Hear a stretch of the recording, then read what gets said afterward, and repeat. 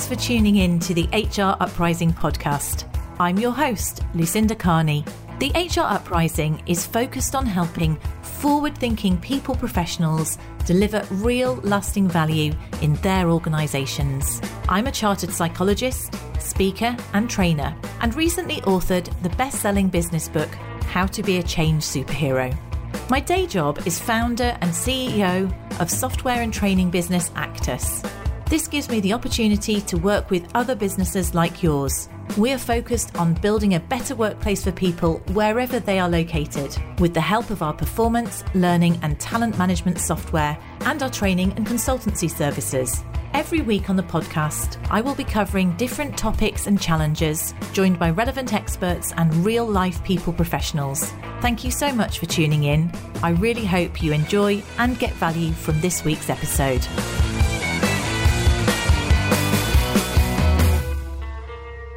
Hello and welcome to this week's HR Uprising podcast. I'm your host, Lucinda Carney, and today is one of our HR's Roll-In series. I'm really pleased to be joined by one of the fabulous HR indies, Katy McMinn. Thanks, Katy, for joining. I know many of you have heard us before. In a moment, Katy, I'll get you just to briefly introduce the HR Independents. I know people have heard if they've joined on one of our other series of them. We're working together with the HR Independents. Actus are really in partnership with you in lots of ways, but I think it's good if people can hear what it is that you offer in terms of your membership to people. And the topic we're going to focus in on today, the specialist topic, is all about recruitment. So it's HR's role in recruitment, whether you're an independent or whether you're in an organisation. So over to you, Katy. Say hello for people who haven't met you before. Thank you, Lucinda. Hi there. Absolutely delighted to join Lucinda today. So thanks ever so much for having me. You've said, Lucinda, Katy McMinn. I'm one of the co-founders and directors of HR Independents. So we launched now, it's crazy to think actually, we launched last September, the end of September. It seems to have flown by in some ways, and then in other ways it seems to have been such a long time ago. But we launched last September as the UK body for independent HR and people professionals. So what does that actually mean? So we have launched, and really our goal is to provide support and resources to the independent the independent profession, so HR and people professionals, to really help them grow and develop their businesses, really. So all of those sort of resources, all of the support that people need when they're running their own consultancy. And then what we also do is, we're absolutely passionate about really pushing up standards as well. And so what we really want to do is really promote our accredited members as well. We have platinum accredited members and who we've assessed against our standards, so that they're really professional, experienced individuals. And so we promote those to the business community as well. I think that's just some of what we do. Yeah, it's great what you're doing, because it was missing, right? There's a massive gap. When you look back, it's mad that it was missing in the marketplace. And I suppose the point of this really is that we know that whether you are an independent HR consultant or whether you are standalone HR person or even independently minded, I know you appeal to all those groups, that you can't be an expert at everything. Right, can you? So that's why we thought focusing in on some of these specialist areas, because people turn to HR professionals and expect you to be experts in such a wide range, you can't possibly be so. So that's why we thought we'd drill into these specialist topics. And also, I'll put links in the show notes to the HRI website, but I know you've also got some resources that support each one of these modules that people can download if they want them. That's right. Yes. So as you've said, we're doing a number of these specialist topics, and each of those will be accompanied by a resource that we'll be hosting on the HR Independence website. So you'll be able to. Yeah. So you don't have to make loads of notes. You can go and download the resources if you want. Okay, fantastic. Right. Recruitment's an interesting one. That's what we're going to talk about today, and I think this is one of the areas that line managers often feel that they have to do. It's one of those ones that people perhaps know more about or think they know more about. So probably that means there's more risks that we can play into, I guess, in terms of areas. But I mean, what would you say in terms of why is it so important to do it right if you're an HR professional in terms of recruitment? What's the key things we should be thinking about? Sure. So with recruitment, as you've said, it is one of those areas that so many different people do touch on when you're working in an organisation. People will have different touch points and feel that they have an awareness and a knowledge. And I think where HR, as you say, either in-house or if you're working as an external HR professional, what they can really focus on and help on is making sure that the recruitment that you do with an organisation, first of all, is successful, because getting it wrong, it can be quite costly. It can be costly both in terms of time and in terms of money. And I think we all know that when we go into a recruitment exercise, it does take a lot of time to hire people. It does take a lot of time to get the right person. And if you do get it wrong, first of all, what that means is you have to go back to the drawing board and start all over again. But it can also be financially costly if you have actually gone down the route of advertising, or you've paid recruitment agency fees, which can sometimes be quite steep. Now, it may be that you do secure somebody, you do hire somebody through some of those processes, but if you don't get it quite right, what that can actually mean is you've brought somebody on board who isn't actually delivering that in that role, or, you know, even worse, is sort of what we call sort of a poor performer. That in turn, again, leads to much more management time. So by making sure that thought goes into the overall hiring process right from the start, and with that support from the sort of the HR side of things, there's certain things that you can think about to try and maximize success there. So it's thinking about your employer brand. I know we'll go through some of these, but thinking about your employer brand, thinking about what actually is that role. Have you got that job description? Do you know what you're looking for? Do you know what you're looking for and what the organisation actually needs for the future?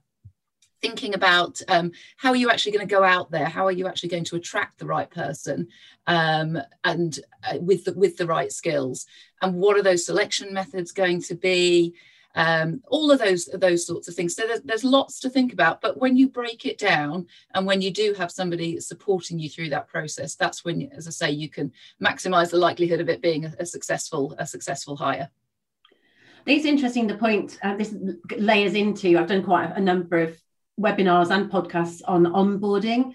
And when you do a bit of homework on that, it's clear that sometimes, whether it's poor recruitment or poor onboarding or both, you can lose like up to a third, I think, of people within like 6 months to 2 years. And if you have paid an agency 20% of the salary and that they're outside of the refund, then that's a lot of money. Not just that, and the whole sort of leaving a gap in the team and the investing in training people up. So it's so important to get it right. And that whole thing about employer brand, I mean, I suppose it's about having a positive or negative employer brand.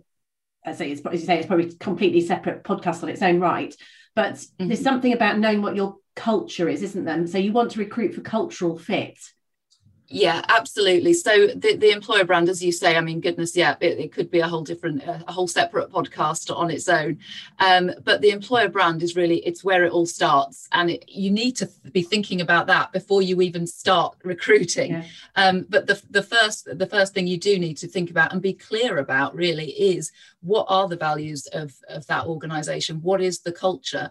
Because that is what you want to portray. That is what you want to build into your brand. You need to think about, at the moment, what sort of reputation do you have in the market, both with competitors, with other companies, and with job seekers, and just thinking about, what do you want to be known? What do you want to be known for? What's it like to work there? But also, thinking about the industry, thinking about the field of the sector. Are you seen as a leader in your field? Do you want to be seen as a leader in your field? And how do you make sure that that's coming through to the people that you're talking about? The danger with employer brand is a lot of organisations, they will have an employer brand that has developed and evolved, but often without them really consciously thinking about that and putting that thought and effort in. And it's a massively missed opportunity there. So going back to those values, that culture, what are those values, and how can you make sure that they flow through everything you do?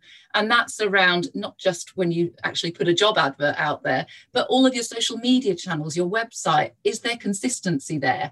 And then when it comes to recruiting, if you've got all of those aligned, you can then make sure that your job adverts and the way that you actually go about hiring and selecting people all match up with that as well. So that means whatever experience a candidate has, it doesn't matter whether they're successful in actually getting the role or not. If they've had a positive experience, they will take that out into the market, and you can bet your life they'll be talking to other people about it. On a similar vein, if they have a negative experience, again, that will get shared out in the market as well. So that's really I mean, that's almost something you might not even think about as part of recruitment, right? That's the sort of the knock up. Actually, there's going to be more people that you don't take on than you do, and that. Yes. I'm thinking about how you reject people. We're all in it. We'll stay too much out before we even get into the actual recruitment. So we'll go back into the theme here. I suppose. Right. So here's the position. I'm a hiring manager, and I have identified a gap in my team that I want to recruit for. How would you help me? So first of all, it's about looking at what that role is. And the first thing I would say there is, don't automatically think you just have to recruit somebody into the same role. If somebody's resigned and they're moving on, the danger that many organisations fall into is they will, as we say, recruit like for like. They simply go out and try and replace that individual. That sometimes might actually be the right thing to do, but this is a real opportunity for an organisation to actually look at that role and decide whether it's still the right role. So, have market conditions changed, or has the organisation, has the strategy taken a slight turn? And as a result of that, is this an opportunity to bring in a slightly different skill set, a different level of experience, or even, different specific market or sector experience that you didn't have before? So that, I always think that's one of the first things that you do. And that's where HR and hiring managers can work really, really well to explore that together, so that you know what it is that you're going to be looking for right at the outset. Yeah, so those are kind of your job related skills. I suppose, just looping back to what we talked about with the cultural thing, what we found in our business is, let's say you've had someone who's left or wasn't a high performer, that helps us sometimes reflect on whether or not we also looked at the personality or the cultural. So working in an SME is entirely different to working in a corporate. And let's say someone who's a high performer in a corporate may have come into an SME, and actually they really struggled to deal with the uncertainty or the constant jumping around, or vice versa. And I suppose there's things like that on top. You obviously have to start with the job role and what you need there, but also think about those more personality based habits or experience based habits make a difference. Absolutely, and that's part of this whole process, and that's a good example you gave. Funnily enough, I was talking with a founder a couple of weeks ago about exactly this, that they've lost two people who they thought they were spot on in terms of really highly experienced, had really specific skills that they needed, but they'd come from a larger organisation and they got in, and there was no structure there. There was processes, and they didn't have any people to do stuff. There were no formal reporting lines, and it was a case of actually you had to get involved and do all sorts of different things. And I'm so excited about this hire, but actually what happened is that person was completely unsuitable, and luckily it was a mutual decision where this particular individual said, I just can't work like this. So that is an example of actually where they hadn't bothered to look at that side of things, and that can be, that's where you just don't get the right fit. Yeah, and it's better to try not to learn that through trial and error. Yes, listen to this, learn from us, don't learn through trial and error. But on that note, so it's looking at those skills, it's looking at what you need, but the attributes as well, the style of working, and that's what you will uncover in that selection process. But it's about if you can develop a sort of a really robust job description that's accurate as well. That's the other thing, is sometimes businesses will have job descriptions in place. They're often very generic, sometimes irrelevant or just purely inaccurate. So taking the time to really be clear about setting out what the purpose is, what the scope of the role is, the responsibilities, the skills, as well as some of those attributes you've talked about, can actually really help with the success in terms of the hiring process. And it sets expectations clearly as well for both parties. So again, so you don't want people to say that's not the job I applied for and you repent at leisure. The other thing, and I know we'll go into adverts here, that occurs to me that I must have learned, someone told me about this when I did NLP or something, but making sure that you appeal to the right language in the book. So let's say if I wrote an advert, I wouldn't be attracted to an advert for a detail, I want someone who's detailed, say attention to detail, methodical, but language that would appeal and specifies the type of person that you need for that role. Whereas, a marketing, let's say you'll be creative and happy to deal with ambiguity versus methodical and detailed. Now, I might feel that I don't want to write methodical and detailed because that doesn't feel like what I'm attracted to, but actually that's the person I want for the job. So just thinking, having the adjectives that the right personality will be drawn to in that role. Absolutely. Absolutely. And it's about transparency as well, isn't it? In terms of reflecting what it actually will be like in that particular role, what it is that the person will be doing, what those skills are that they'll need. And it's also in terms of the adverts, it's thinking again though about that culture and those values as well, and making sure that they are aligned and they're consistent. And things like thinking about, sometimes an organization will, they want to sell a role because they want to get the right people in place. So they'll set out some really funky job advert, but the reality is actually very different when they come in. As you say, it actually might be a very, very process-driven role, somebody that does need to be very methodical. And if they haven't made that clear in the job advert, you're not going to attract the right people who want to do that kind of role. And they come thinking they're joining Google, and actually... Exactly. They're joining Siemens. But speaking of companies that I've been to. So on that, so we're talking about the adverts, advertising. What do I need to think about with that kind of thing? So before you jump to the advertising, what I would always suggest you do, and it's always worth taking the time at this point rather than further down down the road, is once you've got that job description, you've got the clear scope of the role outlined, it's actually to do some benchmarking first to figure out what is the kind of package that you're going to be able to offer and that you want to offer. So that's what you need before you start advertising, because you need to know what you're going out with. And that, again, just on the benchmarking side, again, taking into account what we've just talked about, don't recruit or replace like for like. Have a look at, has the role changed? Don't automatically think, it's going to be the same sort of package again. You need to have a look at whether the role's changed. If it is similar, again, don't just assume that it's going to be a similar salary. Have a look, has the market moved on? Make sure that you do some benchmarking, thinking about the kind of talent. Is it that you're looking for a niche skill where you do need to pay a little bit more?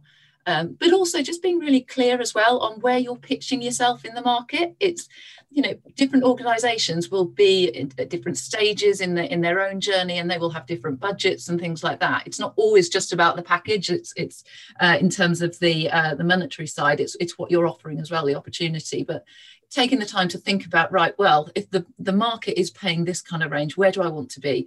Am I sort of more mid-market, or am I going to be one of those top percentile players? So doing that benchmarking before you go out to market is really, really critical. And it gives you the confidence that you're going out to try and attract the right people, first of all. So that's the first thing. I think once you've got that clear in your mind, that's when you start looking at actually going out to market. So you've got your job descriptions nailed. Then it's distilling it into, right, how are you going to pull people in? And how you do that, how you sort of design that job advert, if that's what you're using, it's going to depend very much on the platform that you're using as an organisation. And there's no right or wrong way here. So it could be that an organisation, again, sometimes this comes down to size, it comes down to budget as well, but sometimes organisations, they don't even need to advertise. They can just utilise their own social media channels if they've got a really good presence there, if they've got a really good following. And that can be a really powerful way, because you're reaching out to your network to promote a role. So if you're going down that route, it's probably going to be more of a job title, a short paragraph to get people's interest. If you're going to go down a more sort of formal option, so a lot of people obviously use LinkedIn or other job boards, that's typically where you would use something that looks a little bit more like a job description now. Things change, actually, and it's funny when you look at how things have developed. And traditional job ads, they used to be a lot shorter. And then if you go onto LinkedIn now, people want a lot more information before they take the time to actually apply. So looking at some of those, they do provide a lot more detail. So it's just thinking about what's going to be the right platform for you, and making sure that the advert that you use is appropriate to that. Other people, other organisations may decide, sometimes it's a combination, by the way, it's not always just one platform. Others may take a more sort of discreet but more proactive approach, using sort of a search approach where you're approaching people directly, either through your own network, through your expanded network, or through an agency or a headhunter. It's really about doing the research to find out what the best platform is for you. So where is that potential talent looking at the moment? So it's understanding your own market and understanding what's going to work best for you. Sometimes it's a bit of trial and error as well, to be honest. Do you have any favourites or any sort of tips for smaller business, smaller organisations, larger organisations? What's your... Yeah, so again, it really does vary depending on the sort of the reach and the network. But certainly LinkedIn, I think, is a really good way to go. Obviously, if you can link in with your network as well, and you've got people sharing things, that can be a really good source. They've also got some good cost-effective ways of advertising as well. Whilst you can sign up to really expensive sort of packages, they also have Recruiter Lite, which is a good one that I've used quite a lot. And you can manage and you can budget around your costs there as well. That works obviously for certain areas. LinkedIn. Indeed is another one. You can actually use that as a free version as well, and that gets out to different groups as well. So that's another good one, and that's another one where you tend to use a fuller job advert that gives candidates a lot more information before they actually apply. But again, sometimes social media is a fantastic way, because you're using your brand to bring people in, you're using your network, so you've already got some of those connections there as well. So, and as I say, sometimes it's good to do a combination of all of those as well. Yeah. Cool. Okay, so we've got the job adverts, we've got people. Well, if we're managing our own job boards, then we've got probably quite a few, especially at the moment, applicants to sift through, haven't we? Mm-hmm. Yeah. So if we're managing it all ourselves, no one's helping us with that. Any tips on sifting, screening? Yeah, absolutely. And so, with any of those methods, there's different ways. Obviously, yes, some organisations will try and do it all themselves in-house. Others, they may not have HR support for sort of other areas, but that's when they might reach out. So that's where, external HR professionals can offer quite a lot of support again, and that will differ in terms of what each organisation needs. But regardless of how it's being done, in terms of then moving to that selection process, yes, hopefully you've had success in attracting candidates, and so now it comes to the time to actually start looking through those and deciding who to take forward. So again, it's thinking about the roles and responsibilities there. So is it the hiring manager who's going to be doing that? Is there HR support in the business? Will they be managing that or working with the hiring manager? Or will you be using somebody external, so external HR, for example? Again, no right or wrong, but what it's really important at this stage to be thinking about is being really, really clear on what are you screening the applicants against, and making sure that closely aligns with the job description. And it's about being objective as well. So thinking about at this stage, what are the key skills, experience that you need, and looking at each application to see how they match up. And it's, this is at this stage where it can be easy to let some of that unconscious bias creep in. That's again another separate podcast on its own, I think. Yeah, no, I won't go into too much detail there, but where it can be really helpful here is where you try and challenge yourself. So thinking about, what is it that you're looking for? Where can you see the evidence of that in their application, and taking it from there? And again, with this overall process, try and decide this early on so that you can be clear with candidates when they are applying, and if they do follow up, to say, right, this is the process that we're following. But just a few key tips is, thinking of some set questions to ensure consistency, fairness for all of the candidates. The first stage would usually be sort of a screening interview, I would say. Again, think about who might do that. But again, making sure that you've got set questions so that everybody's got the same opportunity, basically. Some organisations will use a scoring mechanism for that, so that they've got something to compare. But a big tip at this stage as well is, when you are going through that interview process, is remembering that it's a two-way process. So a lot of hiring managers, sometimes if they haven't had as much experience, they might be a little bit more nervous. But sometimes this also happens with more experienced as well, is they forget that actually, especially these initial interviews, they're as much about the candidate finding out about the organisation and the role as it is about the employer assessing them. So you need to make sure that you're actually selling that organisation as well. So it's very much a two-way process. Like you think you've got your favourite candidate, and then they don't want to come on to the second interview. Yeah, exactly. So yeah, and then just thinking about as well, as when you are interviewing people as well, just making sure that you're taking notes, but remembering that you need to make sure that those are factual, that you're not letting sort of opinions creep in there, and always have at the back of your mind that anything you're writing down, are you happy for those to be shared with the candidate, because they obviously can request those. So just being careful there. Good point. Yes, we'll come back onto that. There's what we can keep, what we can't. Perhaps we'll have a chat about that at the end.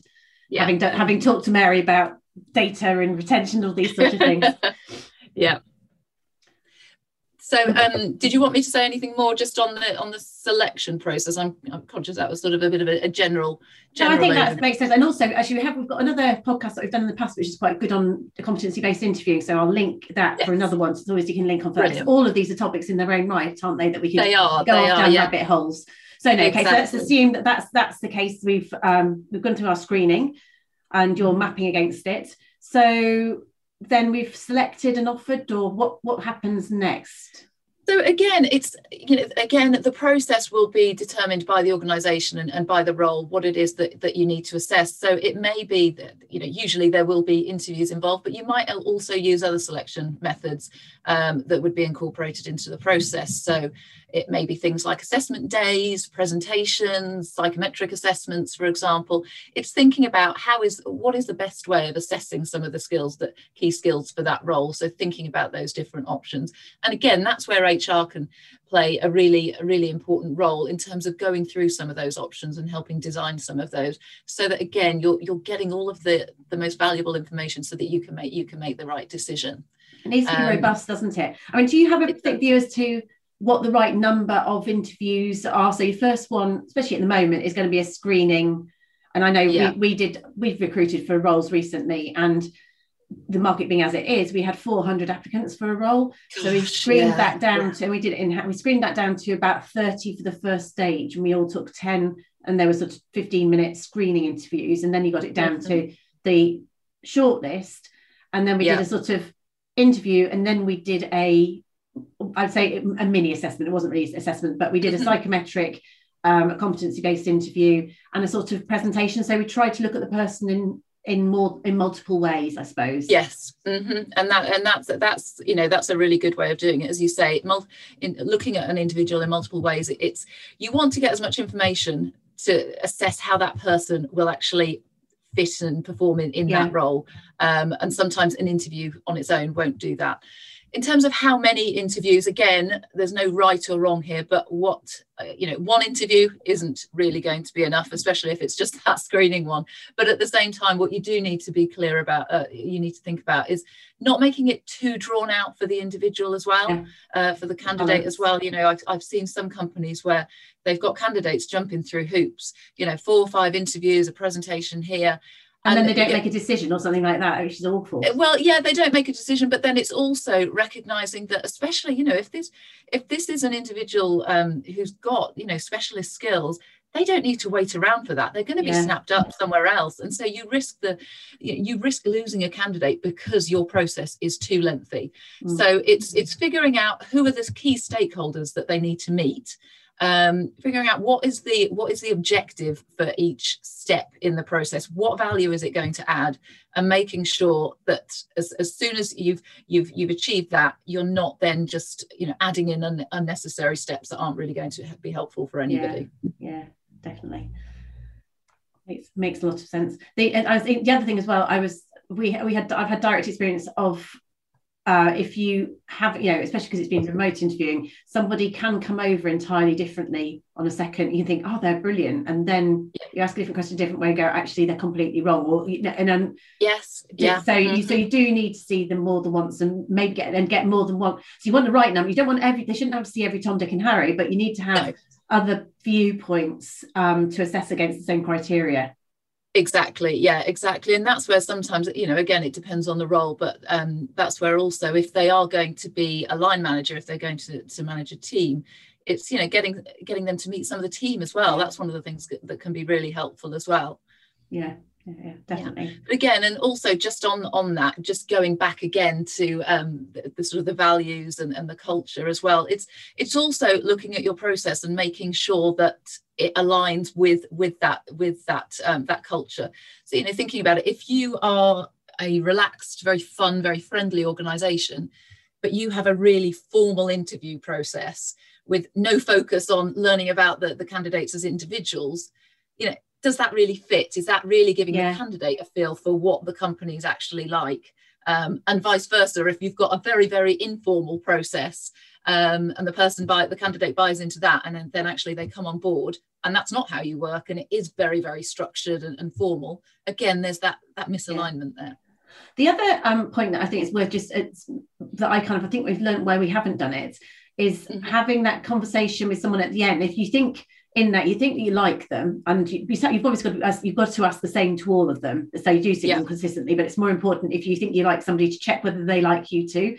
So we've at the end of, say, the group interview sort of said, obviously any questions you want to ask us, a bit more of the sales pitch on the business, and then say, if we were to offer, would you take it, or are you interested in the job, sort of there, and to gauge their reaction. Because I have had it where someone like, well, if it was part-time, sometimes that uncovers stuff that you don't realise it's going to come, and you might have gone, that's my preferred candidate, I'm going to offer to them, and actually they don't like you as much as you like them, or they've got another offer. They say, well, actually, I'm choosing between this and another offer, sort of thing. So it's quite, I think it's that close, I suppose, from a salesperson. It's worth. It is. It's that close, and it's a really good opportunity just to find out where they are in that job search as well. As you've mentioned, that's when you could uncover that actually they're at final interview stage for with somebody else. And okay, so if you're right at the beginning of your process, or even further along, sometimes what it can do is, sometimes if it's been going on for a little while, it's a really good nudge to say, we need to speed this process up a little bit because we're going to lose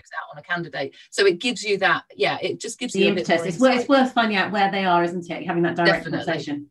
Definitely. Okay, so we then go to the point we want to offer to them. What do we need to think about here?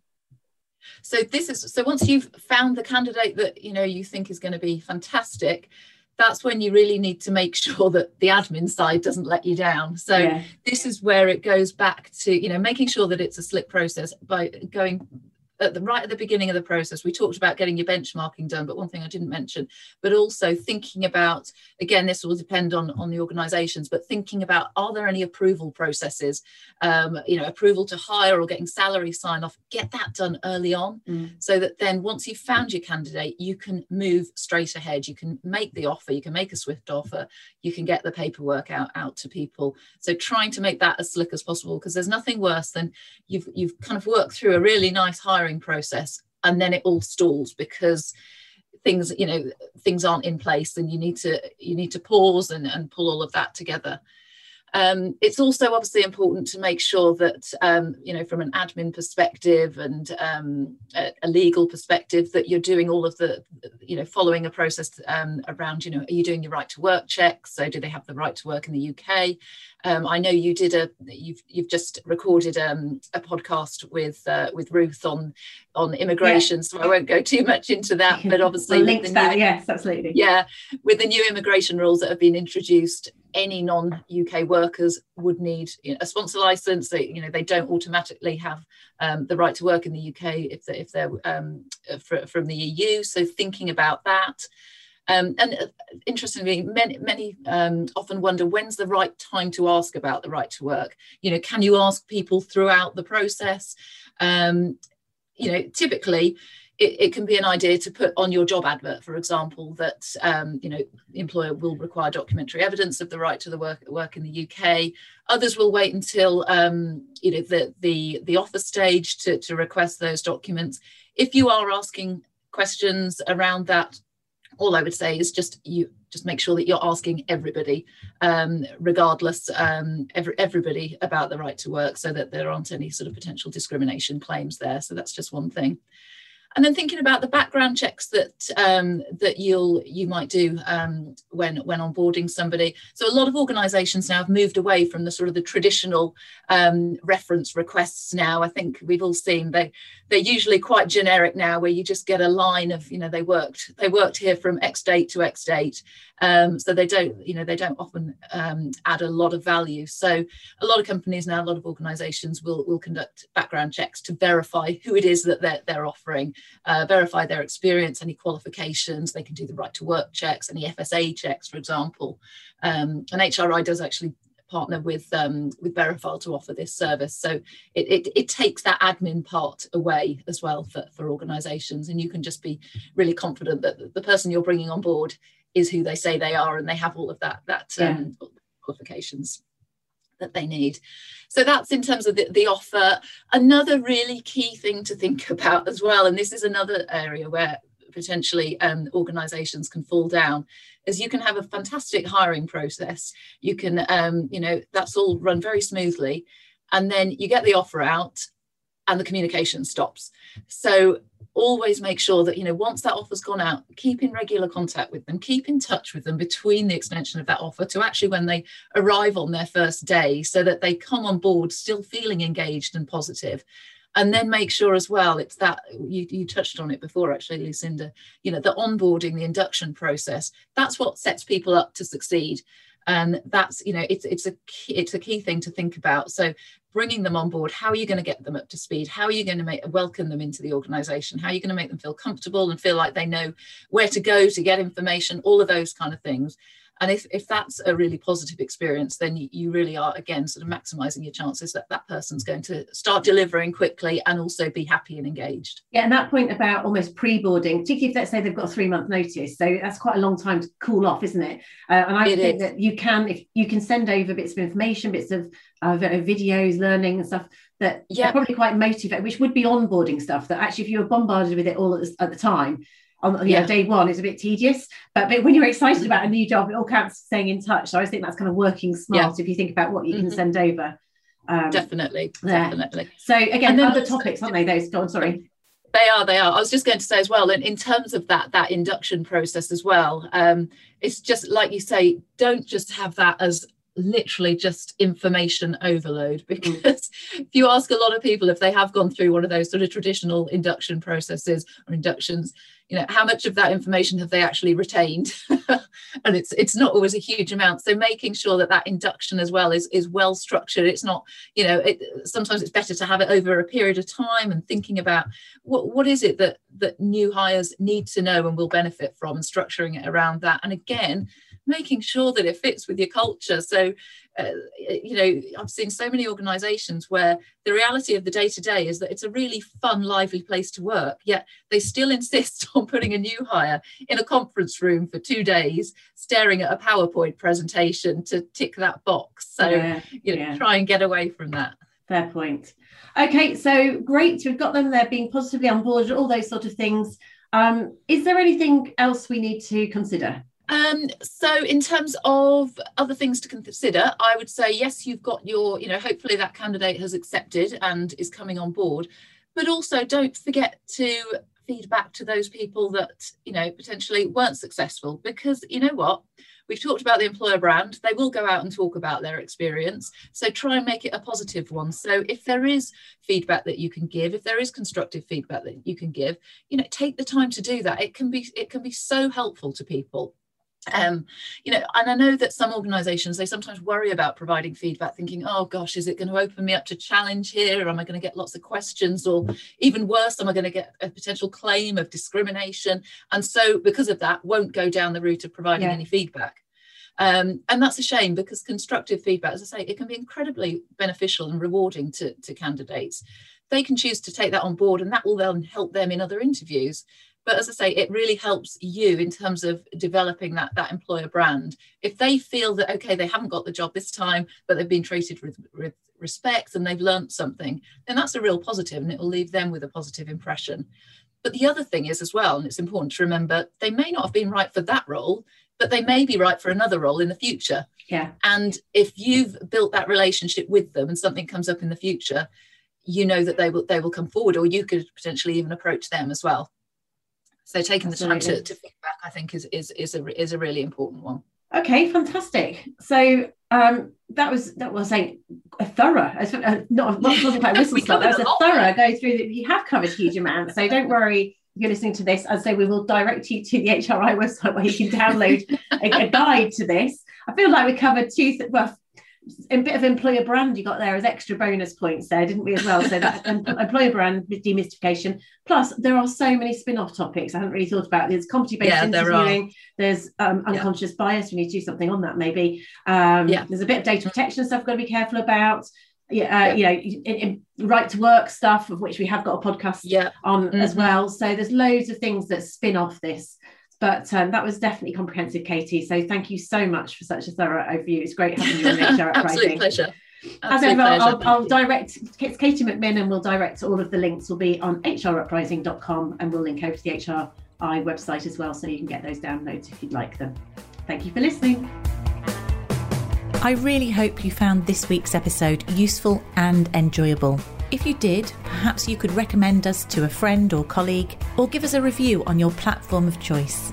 It really helps new listeners to find us. Now, you can access links to any of the information mentioned in this show via the website www.hruprising.com. Further free resources are also available at www.actus.co.uk. There you can also find out more about our software and training solutions. Finally, why not join our LinkedIn group, the HR Uprising, to share ideas and collaborate with other like-minded people professionals. Thank you for listening to the HR Uprising podcast.